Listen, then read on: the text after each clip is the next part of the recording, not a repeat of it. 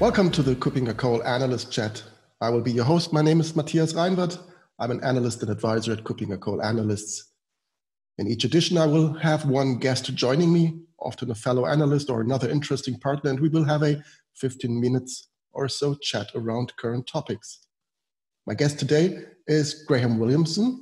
He is an analyst for KuppingerCole in Brisbane. So this again is a long distance call around the world. Hi, Graham. Hi, Matthias. How are you? I'm fine. How are you? I'm very well. Good to be with you today. Great. Thank you for joining me today. Our topic today is actually IAM projects and how to deal with them adequately. So KuppingerCole has published recently a reference architecture for IAM systems. So this is a very high-level architecture diagram that we work with when designing overall IAM programs, ideally. So to take this architecture as a future blueprint, maybe with different incarnations in between, and to move from a status quo via transition architectures to a target architecture.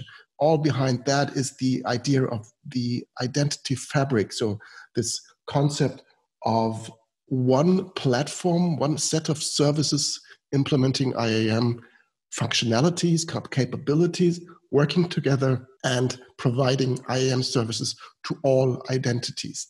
But what we want to talk about today is the implementation of these individual projects. I think that is where you are aiming at for today. Is that correct? Yeah, that's exactly right. Martin Kapinga did a video recently talking about how IAM projects often fail. And he basically recommended that an IAM project get chunked into its component parts so that you can manage each chunk separately, and that increases your chance of success. And of course, that's true. So the question is, how do we do this? You know, what are some of the ways of doing it? One way, which we're talking about in this podcast, is solution architecture. Another thing that I think we need to pay attention to is project management, but that'll be the topic of another podcast. But behind all of this is the fact that identity data has to satisfy the whole organization. You can't have a point solution when it comes to identity and access management, because the identity fabric in the organization has these demands on identity information. At the very least, all of the applications in the enterprise will need to have some mechanism of having a user authenticated to them. That's an identity issue. Some of the applications will actually store identity in them. So the question comes, how does it get there? How does it get used? So the identity fabric is an integral part or understanding the identity fabric is an integral part to being able to manage an identity and access management project. Okay, great. Martin said that in his video, and you just reiterated on that, IAM projects tend to fail. What are the reasons from your experience? Maybe Australia and APAC is a bit different here, but just from your experience, where are the typical touch points when you see that a project is tending towards not fulfilling the complete promise? What are the indicators for that? How do you identify that? Right. Okay. The one of the main indicators is not properly understanding the touch points that a project has on the organization. So, for instance, you might say, okay, we're going to install this identity and access management solution, and then it's given to somebody in IT to go ahead and do that. Unfortunately, that person in IT doesn't understand all of the components of that, and pretty soon it can get totally out of hand. So what I recommend is to actually have an architectural approach to this, okay? Now, this ties into the reference architecture, the KuppingerCole reference architecture, but we have to look just outside of that to see how that fits in with the rest of the organization. So I like the four-level approach. At the top level is the business system architecture. And this is where we say, how is identity information collected? what's it used for? What sort of entitlements do I have to be? That whole provisioning aspect of it, we need to understand. And the artifact at the business systems level is process maps. I love process mapping. It doesn't matter what tool you use. BPMN is very popular, business process mapping notation.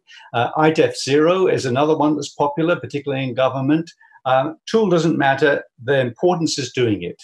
I always remember a project I worked on for a Sydney-based university.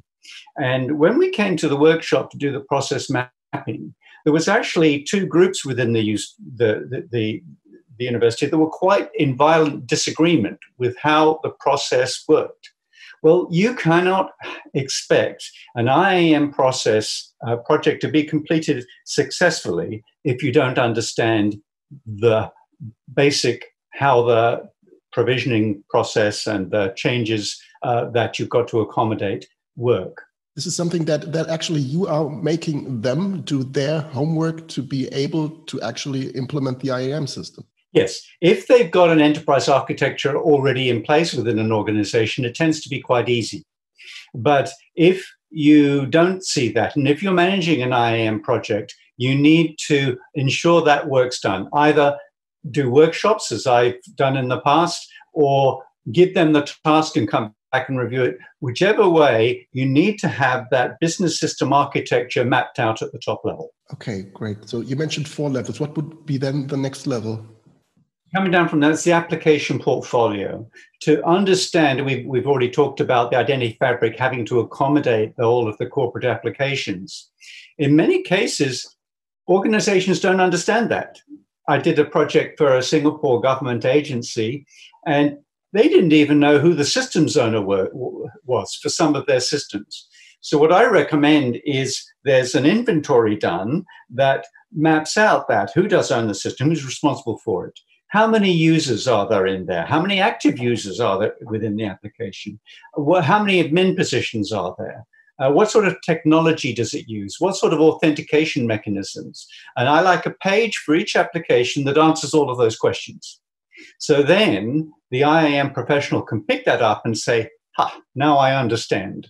So having that application portfolio done with this inventory being the artifact of that activity will greatly increase the probability your IAM project will succeed. Okay, that also means that you understand actually which capabilities within the IAM architecture are actually required, which may be missing or at least not fully implemented, where you also have to supplement additional core capabilities to fulfill the business needs. Absolutely. Like in some cases, an application will be a basic web app.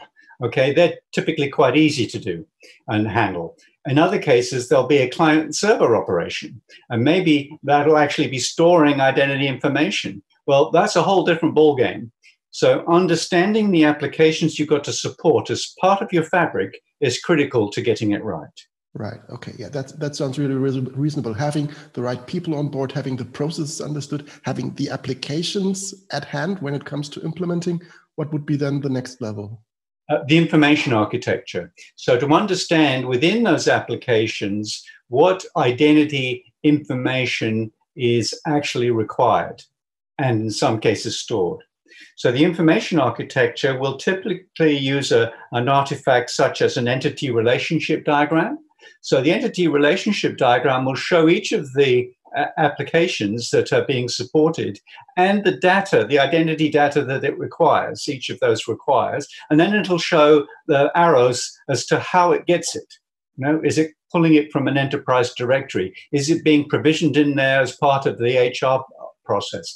You know, the entity relationship diagram will show you that, and then you won't forget an application. You won't have, you won't be halfway through an IAM project and somebody comes along and says, what about the ERP system? Have you considered that?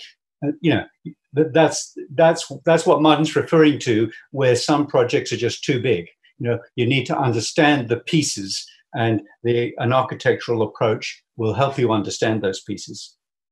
From my experience, I've seen that in many cases, identity quality is not as good when it comes to all these entities that you mentioned in this entity relationship diagram. So there are pieces of information that need improvement. Is this something that you see as well there? Oh, that big time. Okay, so again, when you get into a project, that dirty data is a big issue. So at some point in your project, you're likely to have a data cleansing activity to be done. So understanding where the data is will help you do that. Okay, great. So we've come through business systems architecture, applications, information architecture. Level 4 is missing. Okay, that's the technology architecture, and often that's accommodated. That's typically one area that most organizations start with, getting the technology architecture right, and that's good. It's important. Okay, this is where we look at the technology patterns that are supported. You know, if everything's a web app, it tends to be quite easy. If we start throwing in cloud server apps, if we start throwing in mainframe applications, where we've got a RACF directory to accommodate, each different pattern you must support becomes another cost. So that's the reason that you need to understand it. And even from the basics of, are we on a Windows infrastructure? Can we accommodate Linux applications? All of those questions need to be asked. If we're in Linux, what version of Red Hat do we support, for instance? We need to know all of that sort of information, and that's where the technical architecture comes in. The artifact here is our technology patterns, and I like to have them graphically written out so we know. It might be a web app, but is it an N-tier app? Does it have an application server, a presentation server, and then a back-end database server? We need to understand how big that is. So mapping out the solution architecture at those 4 levels will greatly increase the chance that your project is going to be a success. Okay, great. That sounds really promising. From as you've mentioned, technology architecture is the starting point for many organizations. Maybe that also is one reason that if you only look at an IAM project from a technology perspective, you're destined to fail because you're really ignoring all the 3 other aspects that you just mentioned. There's people, there's processes, there are applications, there is data. And if you don't take care of that, so actually solving business issues on behalf of an IAM project for it to be successful, then you're really lost if you don't do that. Thank you very much, Graham, for giving that first insight. If you have to have one first real good recommendation for a project where the project lead is feeling that things are going wrong, what would be the first recommendation for them just to start with? Where to begin? Then they need to make sure there's an understanding of the full scope of the work required. So I would be going, in that circumstance, if they feel it's going off the rails, they need to go back to the project sponsor and get clarity as to what is the full scope of the work required. They don't want to find that out as they go along the way.